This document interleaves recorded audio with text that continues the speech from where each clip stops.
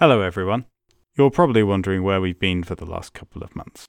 Short answer, lots of different things. Some personal, some technical, knocked us off track. I won't go into all the reasons in detail, but one issue was that Podpage, where we used to have a website, stopped offering a free service, and we are unfortunately not a podcast that can afford a paid web page, any more than we can afford beef with our bell peppers. We are currently working on a new site, but for now you can find us at our hosting platform, Red Circle. Another reason for delay came from trying to resolve a technical challenge with this latest episode. While we were recording, our neighbour's chihuahua was yowling away. Listening back to the recording, the sound was incredibly loud and annoying, and I realised that I could not in good conscience subject your ears to it. I've now managed to produce an edit with most of the yapping noise removed. This did mean at times that I had to compromise the quality of our audio. I hope this doesn't affect your experience too much. As Spike would say, whatever happens, happens. I hope you enjoy our discussion of Sympathy for the Devil. Hello, and welcome to The Real Folk Reviews. I'm Samuel, and I first saw Sympathy for the Devil about 15 years ago. And my name's Georgie, and I first saw this episode about an hour ago. Okay, 3, 2, 1, let's jam.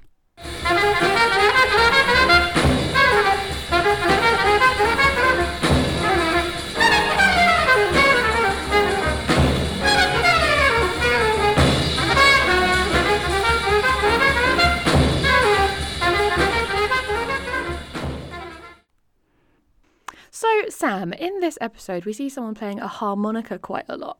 And I was wondering if you thought that was the bluesiest, most depressing instrument, or if there's another one you can think of. Oh, for bluesiest, yes. For most depressing, I mean, accordions depress me by their existence. Why? Why do accordions depress you? But I think they're quite fun. I like the movement of them. Yeah. No, there is something satisfying about the fact that you squeeze it and play it, but there's just something about them. Just the instant I hear an accordion playing, I want to punch somebody. Oh, really? I think I feel that way about bagpipes. So, we have an opening scene. What do you think is going on in that scene? Well, to start with, I wasn't sure if it was to do with this episode specifically, like a character we hadn't met yet, because quite often you have scenes that are setting us up for what's going to happen, so I wasn't sure if it was that or if it was a memory of Spike's, but then I had no idea why it would be a memory of Spike, so I disregarded that option pretty quickly and assumed it was something to set us up for this episode with a character we haven't yet seen. And did that change as the episode went on, how you did. interpreted it? Yeah, well, because we find out that the main character in this episode ostensibly looks like a child, and the body we see on the surgical table in the opening sequence is certainly a fully grown adult. Yeah, it's Spike. Yeah. But the colour scheme of that opening section, it's all washed out in green light, and green is very much Wen's colour. Yes, yeah. And Wen being the creepy child monster thing. Yes. Yeah. that guy. But there was a lot of focus in that opening bit on the eye. Yes. And so you have all of these pincer things kind of keeping the eye open. And then there's this, what looks like a mechanical eye. And then there's a shelf filled with jars containing organs. And one jar was just like a blue globe floating in it, which made me think it was like, this one's going to be an eye. We need to fill this jar with an eye for some reason. But I didn't. Yes, I mean, ostensibly, I don't know what was going on. I'm just packing that away for later. No, yeah, that's completely reasonable. It's fairly trippy. Yeah, I definitely read the globe in the jar and the eye as different faces of the same thing as well. There seemed to be something going on with point of view, where at times you seem to be kind of from the perspective of the person on the table looking around the room at these instruments, and then at times you seem to be looking down at the table or through the water of the jar. So yes, and there was a fish. There was a fish for some reason. Yeah, is this inside one of the jars, or is there an aquarium right next to the jars? I got very confused about where the fish suddenly appeared from. Yeah, I'm not sure where the fish currently is. Okay. There's a lot of technical equipment and machines and stuff, but it looks very black market. It doesn't look like a well-organised lab. There's all these mess of tubes and things. Oh, I don't know if I noticed that. I think I assumed on some level that it was some secret experimentation facility that might be well-funded. Oh, yeah. By that, I didn't necessarily mean it's not well-funded. I just meant it didn't seem... It's not official? Yeah, it didn't seem like a hospital. It seemed like... Yeah, like you're saying, like some sort of secret facility it certainly thing. didn't seem like they were trying to take care of the person on the table. No, yeah, the Whether reason... or not they entered willingly into this process, we don't know. But either way, it wasn't for health reasons he was on that table.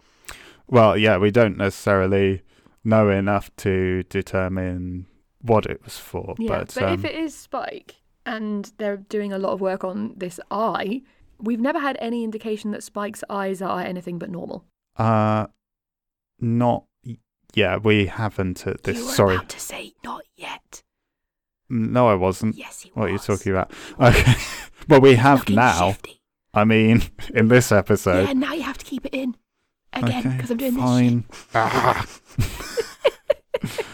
But yeah, for the very final shot, the eye perspective seems to move in onto Spike's body, like it's maybe being inserted. So there's almost this sense of two consciousnesses merging, and then we have the gasping wake up.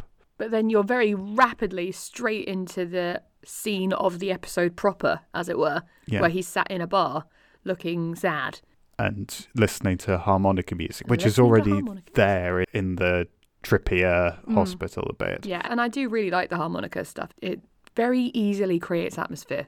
Yes, yeah. Although, because I've only ever heard this music and think of this scene when I hear this music, I wonder whether the music is inherently creepy or whether it's non-specifically emotional in a way that the creepiness of the scene just bleeds into really easily. Well, the thing for me, though, is that because the music is... It's not outright creepy. It's a juxtaposition with what you're watching. Yes. So it's making it more surreal, which for me as a viewer who doesn't enjoy creepy, it helped me to dissociate from that.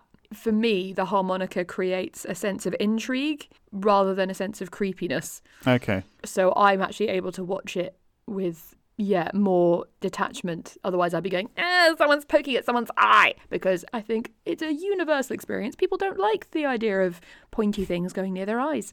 No. So, no. I thought the harmonica undercut that in a way that I appreciated. and I think that fits in a lot with the tone of the show in general.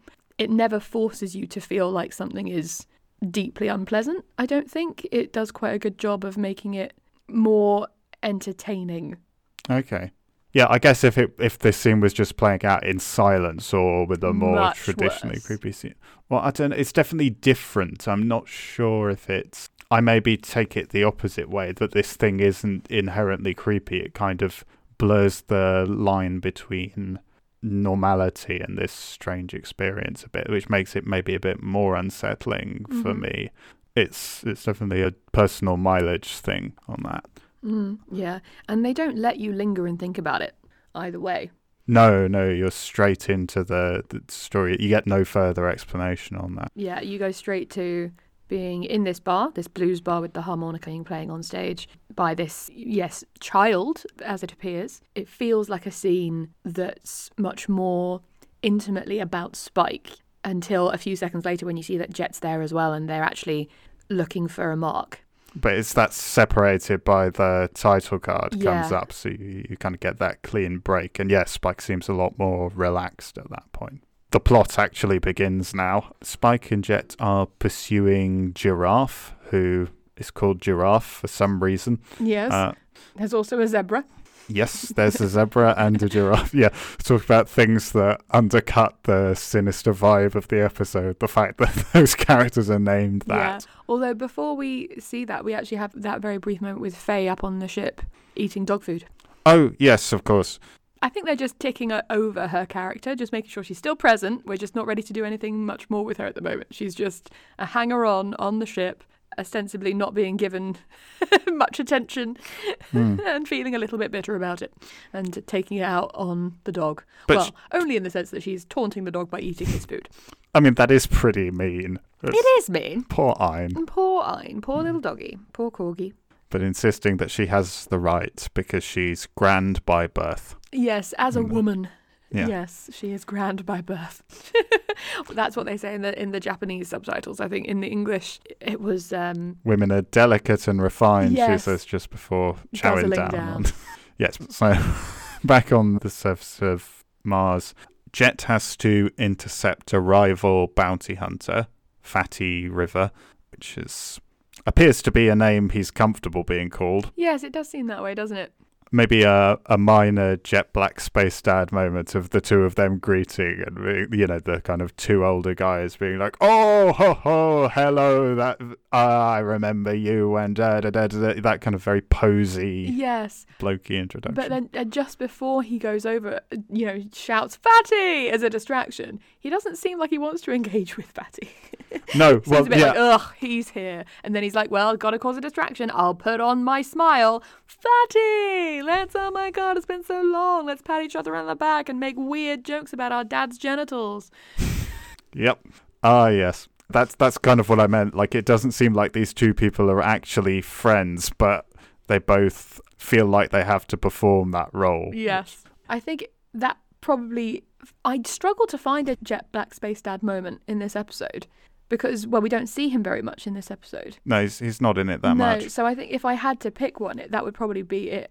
Yeah. Yeah. You do have to pick one. It's a requirement. Okay. Yeah, exactly. Well, then, I pick that. Excellent. So making awkward dad jokes with another man about the same age. Yep. There we go. Jet's taken out Fatty for the moment. Spike pursues Giraffe. There's lots of lurking and looking over shoulders and sneaking through hotels.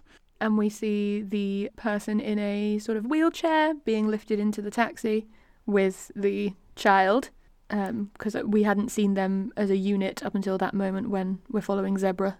Yep, so they're together. You don't really know why. I guess at this stage you probably assume that the person in the wheelchair is the one in control. Yes. And they end up in the hotel. And then we have our second defenestration in a row. Yay! Gotta love a good Cowboy Bebop defenestration. Oh, I love a defenestrate. But Giraffe doesn't seem to appreciate it as much. No, yeah, given that he's the one being defenestrated. It's definitely one of those things where it's usually more pleasurable for the person defenestrating than the person being defenestrated. But yes, what we see prior to that is that Giraffe breaks into the hotel room and is pointing a gun at the man in the wheelchair and the child, air quotes. And then we just see from the exterior the same person that was holding the gun, the one who's being thrown out the window. And Spike catches him on his ship, makes this landing on this very... Like Superman and Lois. Yes, exactly. Except in this case, Lois is not going to survive this experience. No. So yeah, he lands and poor old Giraffe is croaking out his last, and then he says, "Don't be fooled by his appearance. Help him." Were you suspicious of what you were being told at this point, or? Yes.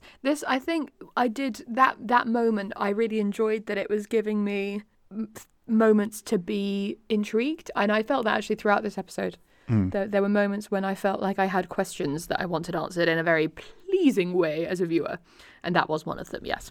Mm-hmm. Yeah, and of course he gives Spike the ring.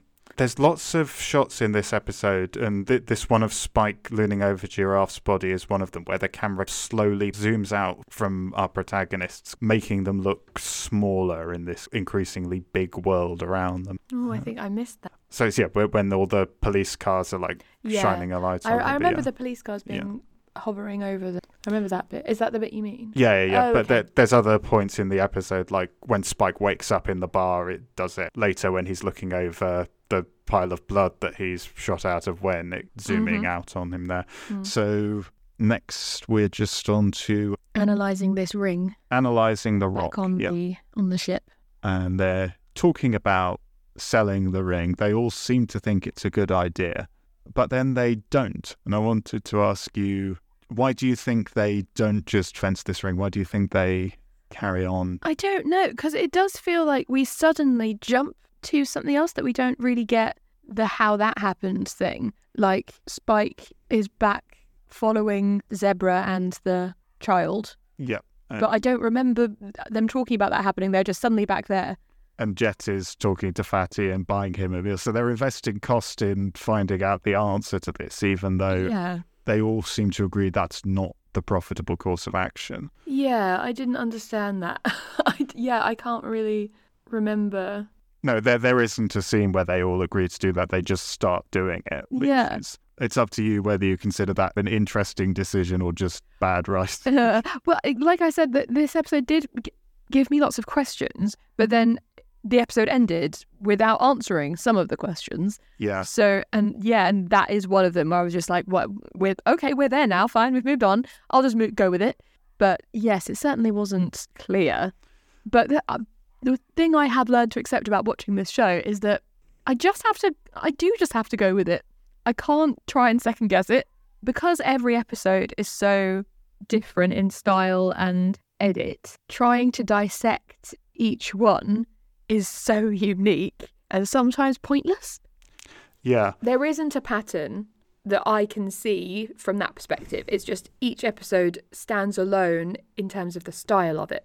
The storylines are bringing other things together and they're connecting, but the actual visual that you're being presented with could be anything, anytime, and that's part of the fun of it. So you never know what's going to turn up week to week. No. What would you say is the genre that's being played with this week? Ooh, what is the... And it doesn't have to be just one. It could be a mixture. Yeah, well, because you've got that sort of... There's little bits of horror. Yeah, definitely. And I do think sometimes with horror, you aren't given reasons for things. No, that's true. And I think... It's more about the action. Yeah, we'll probably talk about this a bit later, but I think the things we aren't given answers to, by and large, are the more horror-y aspects of the episode. Because, it's never made entirely clear how, when functions. Yeah. I'd probably throw conspiracy thriller into that. There's a lot of people looking nervously over shoulders and sitting in smoky rooms. And up until the confrontation in the warehouse between Spike and Wen, which we'll get to in a minute, there's this sense of something doesn't add up. There's something bigger going on here. That you get in it. And of course the trope of the person handing over the crucial small bit of information which begins the story. That's very conspiracy thriller. Yeah, and very much like the mysterious use of pronouns that leave room for doubt. Yes. When it's your final breath, you can say the name of the person. You're referring to, yes, you could, that would be quite helpful. Yes, when Giraffe is, dying and he's saying, help him, you could have said help Zebra, and that would have cleaned up some stuff pretty fast. And yet, we know that's not the convention, so, I'm not picking at that per se, but it's it's just something that occurred to me when I was watching. No, I'll make sure to pass that on to Giraffe so he knows next time he dies to communicate a bit better. Yes, exactly. Yeah. It's an important message you're trying to pass on. You're trying to help your friend, and you do a shit job, frankly. Yeah. Tragedy. Mm-hmm. So we get all this information from Fatty and stuff about this belief that it was basically a turf war of some kind between Zebra and Giraffe. I probably don't need to pick into that in too much detail because it basically all turns out to be wrong, or at least irrelevant. This interesting Jet's reaction to it, where he's believing that these two have betrayed each other and one of them wanted revenge, and he says, "Betrayal may come easily to women, but men live by iron codes of honor." Yeah. Yes. Saying it to a woman, which at least I guess shows he's not shy of his opinions. But why does he have such a problem with Faye? It's his dislike of Faye I find more surprising, because he's meant to be so rational and nice. He is nice to most other people, isn't he? And then really and just not. Really takes issue with Faye. Neither of them are being particularly nice to Faye. Do you have a reason, do you think, why he's like that with Faye? Or I think possibly he's a bit jealous of her presence, that she's sort of stealing focus from his friendship with Spike. Yeah. Possibly. I think he doesn't trust her. I don't know why he doesn't trust her so much. I think because this came up in the last recording we did, and I can't quite remember what we concluded about it. He argues against going to rescue Faye from the cathedral. Yeah. Although his comment about men and women actually doesn't really seem all that directed to her here. No, and he does immediately follow, because when Faye questions it, he says, I want to believe that. Yeah. Which was interesting, because I think he wants to believe more that men have honour more than he wants to believe that women don't. That's what I took from that. Yeah, but he likes having that line and that hard definition. I think that's kind of what I'd say at this stage is a big part of the source of tension in them, is that he defines himself as everything that Faye's not, responsible and honourable and, decent, and doesn't think that she's got that in her. Yeah, whereas she's flighty and impulsive and expressive. And greedy, which honestly I think Jet is as well, but he wouldn't like to admit it to himself. That's a line to remember, because there'll be a lot more info that's kind of germane to that we get as to why he might think that way. Right. We have this scene, that we're cutting back and forth between Spike and Faye and Jet on the ship. Doing some more research, and Faye being quite helpful. So they're pointing out, have you looked at the date on this newspaper cutting from 30 years ago when this child looks exactly the same? Yeah, she blows the whole case wide open, really, doesn't she? Yeah. So we then have this confrontation in the warehouse with this whiteout lighting on Spike, and Gwen standing in the shadows, and he speaks for the first time, we hear. Yes. This is one creepy voiced child.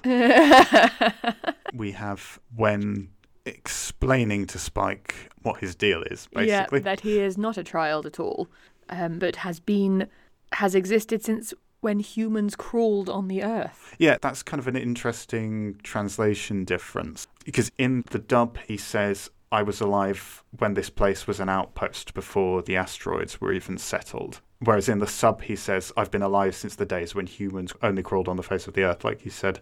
Which I found that interesting, because the dub one seems like I've been alive for a really long time. The sub one kind of seems almost more mythical.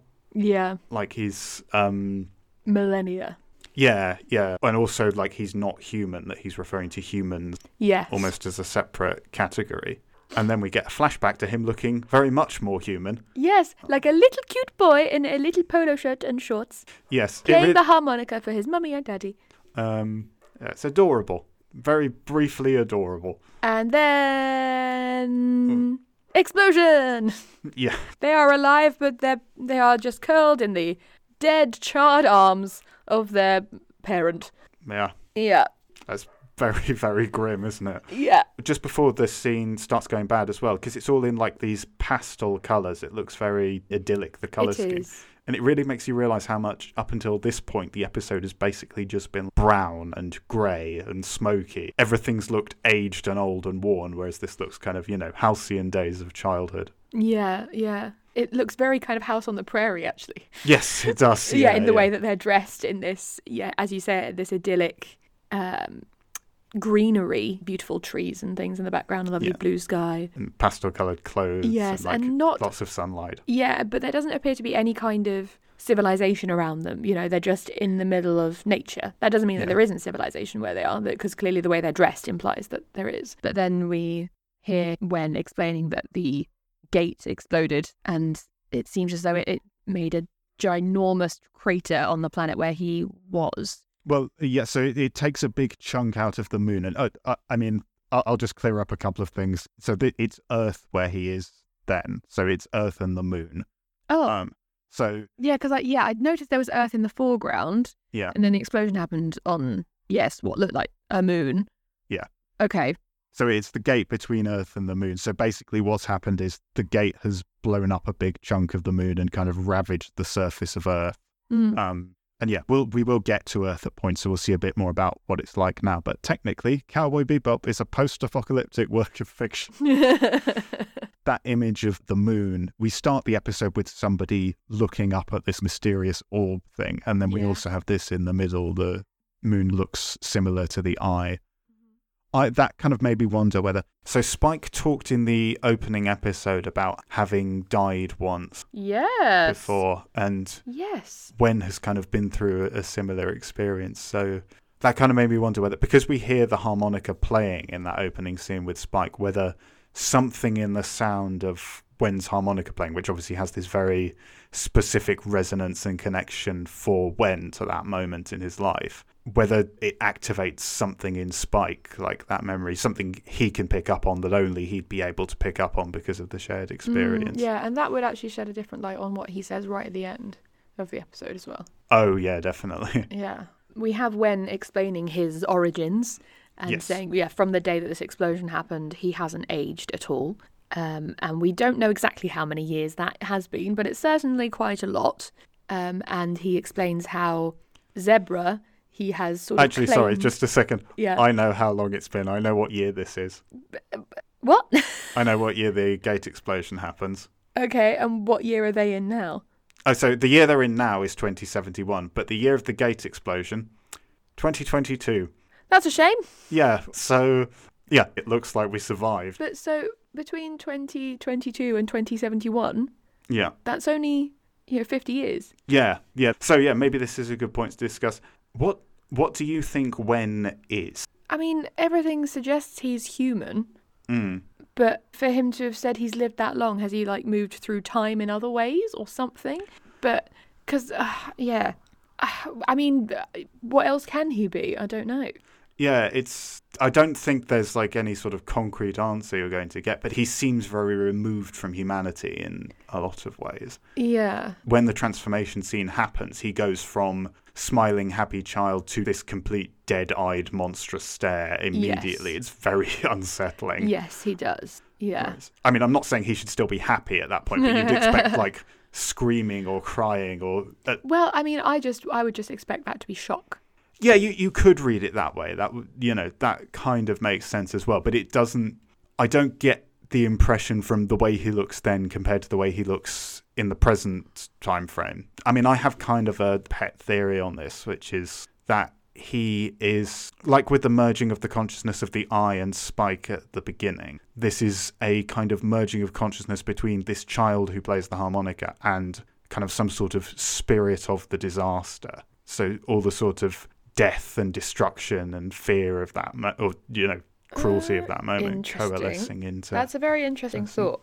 Yeah, because it does seem as though up until he dies, he doesn't seem to have any remorse. He doesn't seem to give a shit that he's still alive. No. He seems to be kind of enjoying it, really, and just having to figure out how to make other people, let him stay alive.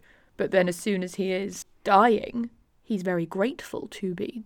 Yes, yeah, which... There's definitely other things that seem to indicate there's more than one personality at play there, possibly. But like you were saying, his kind of callousness, the way he moves in the warehouse and the way he shoots at Spike, it's very clumsy and careless. And I mean, no, clumsy is not really the right word. It's because clumsy implies he can't control it. It's more just he has absolutely no fear that he's going to lose, and so isn't really thinking about what he's doing.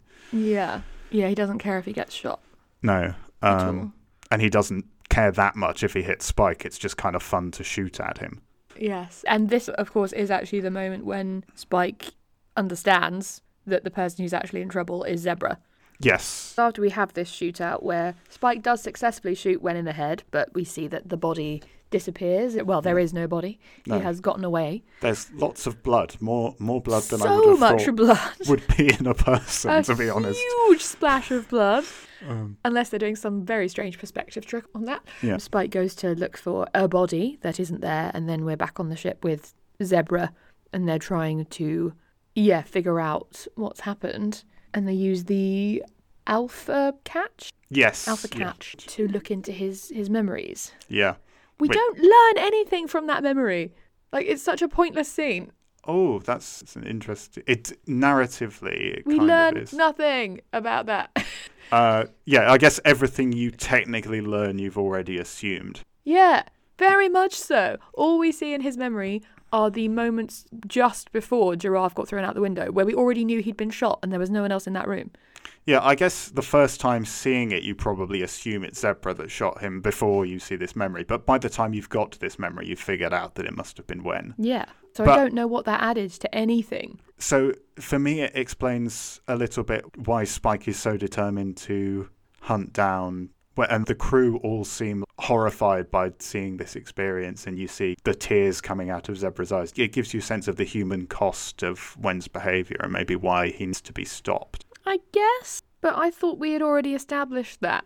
I thought we already knew all of those things. That didn't add anything for me at all. Okay, fair enough. I was just agree to disagree on Yeah, that. apparently so. That's Yeah. fine. I think maybe I'm just more sentimental than you. That might be. You're definitely more sentimental about this show than me, because I have no reason to be sentimental when I've seen it an hour ago. That's true. It's not going to bring back memories No. other than of an hour ago. I will agree with you that it creates more empathy for Zebra. But then we That's- never see him again. Yeah, that's it. Also, just an aside, Zebra and Giraffe, they're a couple, right? I don't know how to answer that. We have no evidence to say that. Well, other than the very intense emotion they seem to have for each other. I mean, very, very good friends can have that. And his friend has been chasing him to try and save him. And I don't think you need to have a romantic relationship for that to be very true. I mean, And if you've been trapped like that for 10 years, you're going to get pretty emotional. yeah, I guess. It just like the way it looks on Zebra's face, it just looks like he's utterly heartbroken by seeing Giraffe get killed. And equally, you know, those last words of help him. Maybe it's romantic, maybe it's not, but there's definitely a lot of love there. Yeah, it could well be romantic, but I don't think you have any evidence to support one way or the other. Either way, they have a lot of affection for one another, as you say. Yeah. So we've had the Alpha Catch replaying the memories, and we know exactly what happened, even if we were assuming it before. And they also know the ring is the condensed energy of the same singularity that gave Wen his abilities. Make of that what you will. Coincidences, ooh, handy. And this ring they fashion into a bullet. A very, very nice, pretty bullet. It's a very sparkly bullet. It looks kind of like a lipstick. Like got a pink pointy bit at the end. Yes, it does, yeah. The deadliest lipstick of all time. There is kind of a bullshit sci-fi explanation. Yes, so given, bullshit sci-fi. But I almost think maybe that's deliberate. Like, even Jet doesn't seem like he believes what he's saying when he explains it. Yeah, I think he follows it up with like, and that's the theory anyway. We're just going to go with it and see if this bullet does the job.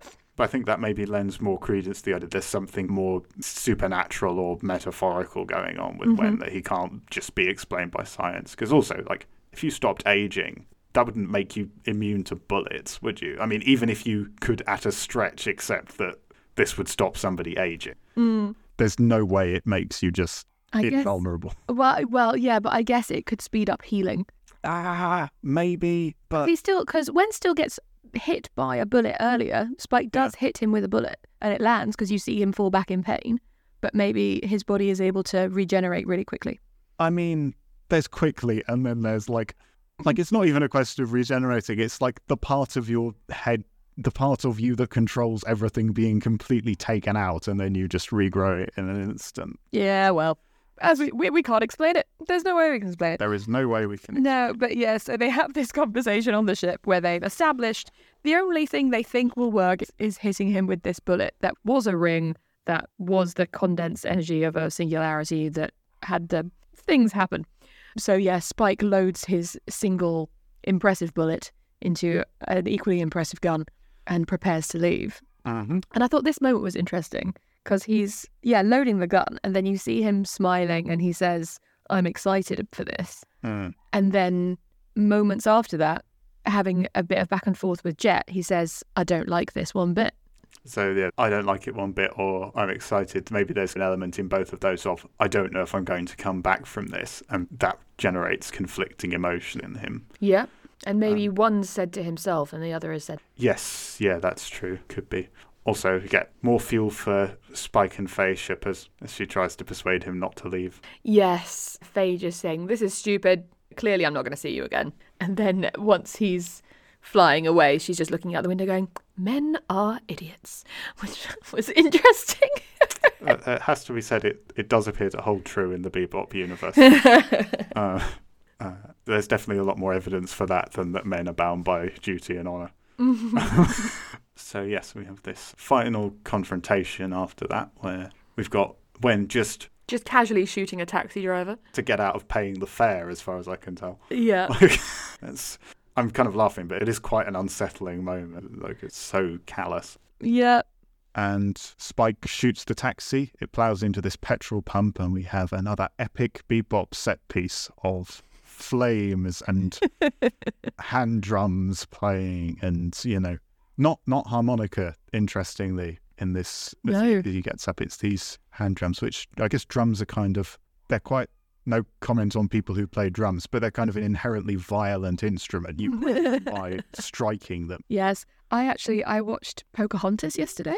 Oh, okay. And I don't know what you recall of Pocahontas if you've watched it recently, but the scene that's kind of the climactic moment when you've got the two sides, the Native Americans and the English preparing to fight each other. Yeah. And there's lots of drums and they're savages, barely even human. And it just reminded me of that just because I literally watched that yesterday. No, but there is kind of that. I have seen that scene, yeah, and there is kind of that feel to those drums as well, as there's something rousing to combat about them. And when grinning, I think the biggest we see him grin in this episode with flames rising behind him, just in case the devil symbolism wasn't enough. Yes. Yes, there's an interesting standoff between the two of them with their guns, that they both just stand there and take it, because when aims and fires at Spike 3 times, each time intentionally missing him and just almost hitting him in, this display of skill. Yeah. One of which just grazes his cheek, and Spike does not respond in the slightest. I know. And then Spike taking a breath, lifting his gun, doing one single bullet and it going straight into Wen's forehead. And Wen expecting throughout that this isn't going to do anything, presumably, because he's been shot before, and it's like this is a game for him. Yeah, he does kind of flinch, but then smiles. Yeah, thinking, it's just a bullet. Yeah. I've dealt with this before. And then he starts aging. Yeah. Pretty rapidly. Yes. And again, possibly a symbol there's something weird going on. So if he was, say, 10 when this happened and it was 50 years ago, he'd be, 60? So, obviously older than he looks as a child. But the way he ages, he looks like 100. Yeah. More than. Yeah, how you'd imagine somebody might look if they live for thousands of years somehow. And he asks, do you understand? Do you? And saying he feels at peace now. Finally, I can die. And that moment was really, it felt out of character, because you have at no point seen him, you certainly don't feel like he wants to die. I don't know, He's reckless with his life. Yeah. Because he hasn't had any reason to be worried that he would die. But it doesn't seem as though he's been seeking self-destruction. No, not necessarily, but he also doesn't really seem to be living for anything. He keeps playing the harmonica as well, which... Yeah, like he's stuck in a loop. Yeah, like he's tied forever to this moment of trauma. So even if he didn't necessarily realise that he needed this relief, I wonder whether this is maybe, if you get on board at all with my idea of there being kind of two personalities in there, maybe this is the human part of him is the one that's relieved to die. Yeah, I can certainly see how that would line up with your suggestion. Yeah. We don't see anything. There's nothing to suggest that this second being, if there is one inside him, there's nothing to show it leaving his body or it dying. No. Well, there's the body aging and there's it glowing with this light. So you wouldn't really know how that would be represented. This is true. I don't know how an evil spirit that's kept a 10-year-old alive would leave a body once it's eventually died after 50 years within said body. So you're not wrong. I don't have a frame of reference. If you wanted to be really obvious about it, he could open his mouth and the ghost could come out or something. But Sometimes I want an obvious, demonstration. Sometimes that's what I want, Sam, all right? So sue me. So your position on do you understand is no, and damn it, why don't I? Yeah, so we have obviously he ages and dies, and then Spike decides to have a quick go on the harmonica. Doesn't work. Yeah, another thing that doesn't make sense and suggests something supernatural is going on here. Do you not think I think it takes a certain amount of skill to play a harmonica. It takes a certain amount of skill to play it well, but just to blow on it and get a noise out of it doesn't really take any skill. I suppose. So yeah, it's not like it makes a bad note, it just doesn't make a note at all. And then he throws it very high into the air, has a moment to say, do I understand? Yeah, sure. Or something like that. Yeah, I think it's yeah, sure, or like I do. Yeah. I think in general the dialogue in this episode leaves things much more ambiguous in the Japanese than it does in English. Yep. Yeah. For instance, there's a motif in the English where they say "get the picture" instead of "do you understand." They both say "do you understand" at the end, but "do you understand" is more consistent in the sub, Right. kind of open to more interpretation, maybe. But what you were saying earlier, I'd forgotten that Spike died before. And that does add a different meaning to that moment. Yeah. Where maybe he does understand. Maybe he does. Or he hasn't quite understood yet, but he's on a journey that could. Or he doesn't want to believe that he Yeah. understands. Yeah. Yeah. If you have more to say about that, go for it. I'd better shut up at this point. I don't think I have anything else to say about it right now, but it's made me think about it because I had forgotten about that bit of backstory. But yeah, that is the end of the episode. He throws the harmonica in the air and then he points a finger gun at it and says bang. Yes, he does. Yes, he does. Moving on? Moving on. Oh, so Jet Black Space Dad. I did have another potential candidate for that, which was when Faye is complaining about wanting the money from the ring and Jet's like, I've got a present for you. And she's like, oh, give it to me. And he's like, there you go. It's an invoice. I think I agree that was like, it was a notable Jet Black moment, but it wasn't Space Dad to me. That was quite prissy. Oh, no, it was quite prissy. But the thing it reminded me of was, oh, you're bored? Well, I've got a treat for you. You can go and mow the lawn. I get that. I can see that perspective, yes. I'll admit I am stretching for Jet Black Space Dad stuff in this episode. It's not a very Jet Black Space Daddy episode. No, Space Dad. Jet Black Space Daddy. Should we not linger here? Yeah, let's not. No. So, rankings.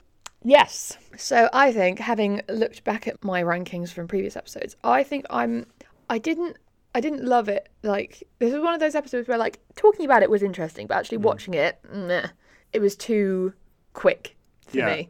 There wasn't enough to hang on to. So I think I'm going to put it in 5th, so second to last position. Okay, so for you, that's behind Gateway Shuffle, but ahead of Honky Tonk Women. Correct. Yeah.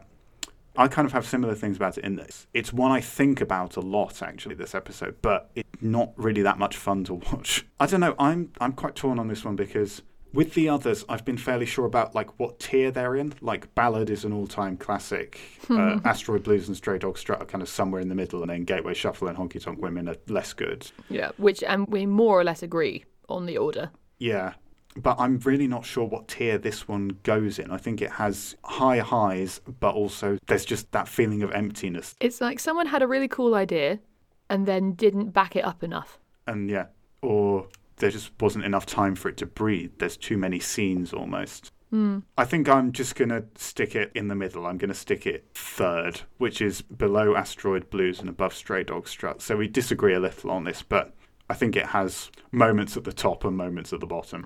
Fair enough. So Georgie has now watched the preview. And it was noisy.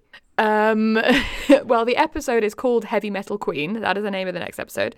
And I don't know if I'm hearing heavy metal through this little preview, but there's certainly some crashy rock and metal happening. I was very much enjoying the additional voiceover from the characters that's clearly not part of the episode itself, where they're just saying, is anyone understanding this? This is a lot of noise, which I found entertaining. Some of the visuals look really different in the little snippets I saw, but there's like a whole bunch of different characters and random bits of action, and then just a cat licking some milk out of a glass, and then Spike is wearing like a grey tank top thing, and that threw me because that's the first time we've seen him wear anything other than his own blue suit. Yeah, the blue suit, and we've seen him be topless in the first episode, but I don't think we've ever seen him wear anything else. No, nothing in the middle. No, yes, but just the fact that he's wearing something else, I'm like, what are you doing? And then Faye was in the background with a face mask, like as in like a cucumber mask thing. Yes. And then, so Faye was then holding a gun to someone who looked like a big meaty dude. And then there was another meaty dude who was wearing a flat cap thing. And then there were people who looked like they were part of a band and wearing interesting outfits. And there was another spaceship that had graffiti all over it, like, ooh, we're cool dudes who have a space rocket. Sorry, this is like a 5-year-old describing a party. Well, what do you want from me, man? It was just lots of ands. Yeah. And then. Well, it was 20 seconds long, and it was just flash image, noisy stuff. Nah. What do you want from me? I don't know that. I was just making fun of you. All right, fair enough. Basically, it looks like a fun episode, and yes, I think I'm wondering if this is going to be the sort of episode that Georgie enjoys because it's just straight up silliness entertainment, and that Sam's like, yes, it's acceptable. But where is the depth? No comment. Awesome. Right, so it appears there is nothing left to say except see you, space children with a monstrous heart of evil trapped inside you. Oh, that was smoothly done. Are you so proud of yourself for doing that first time? Yeah, very proud. Okay, end of take 6.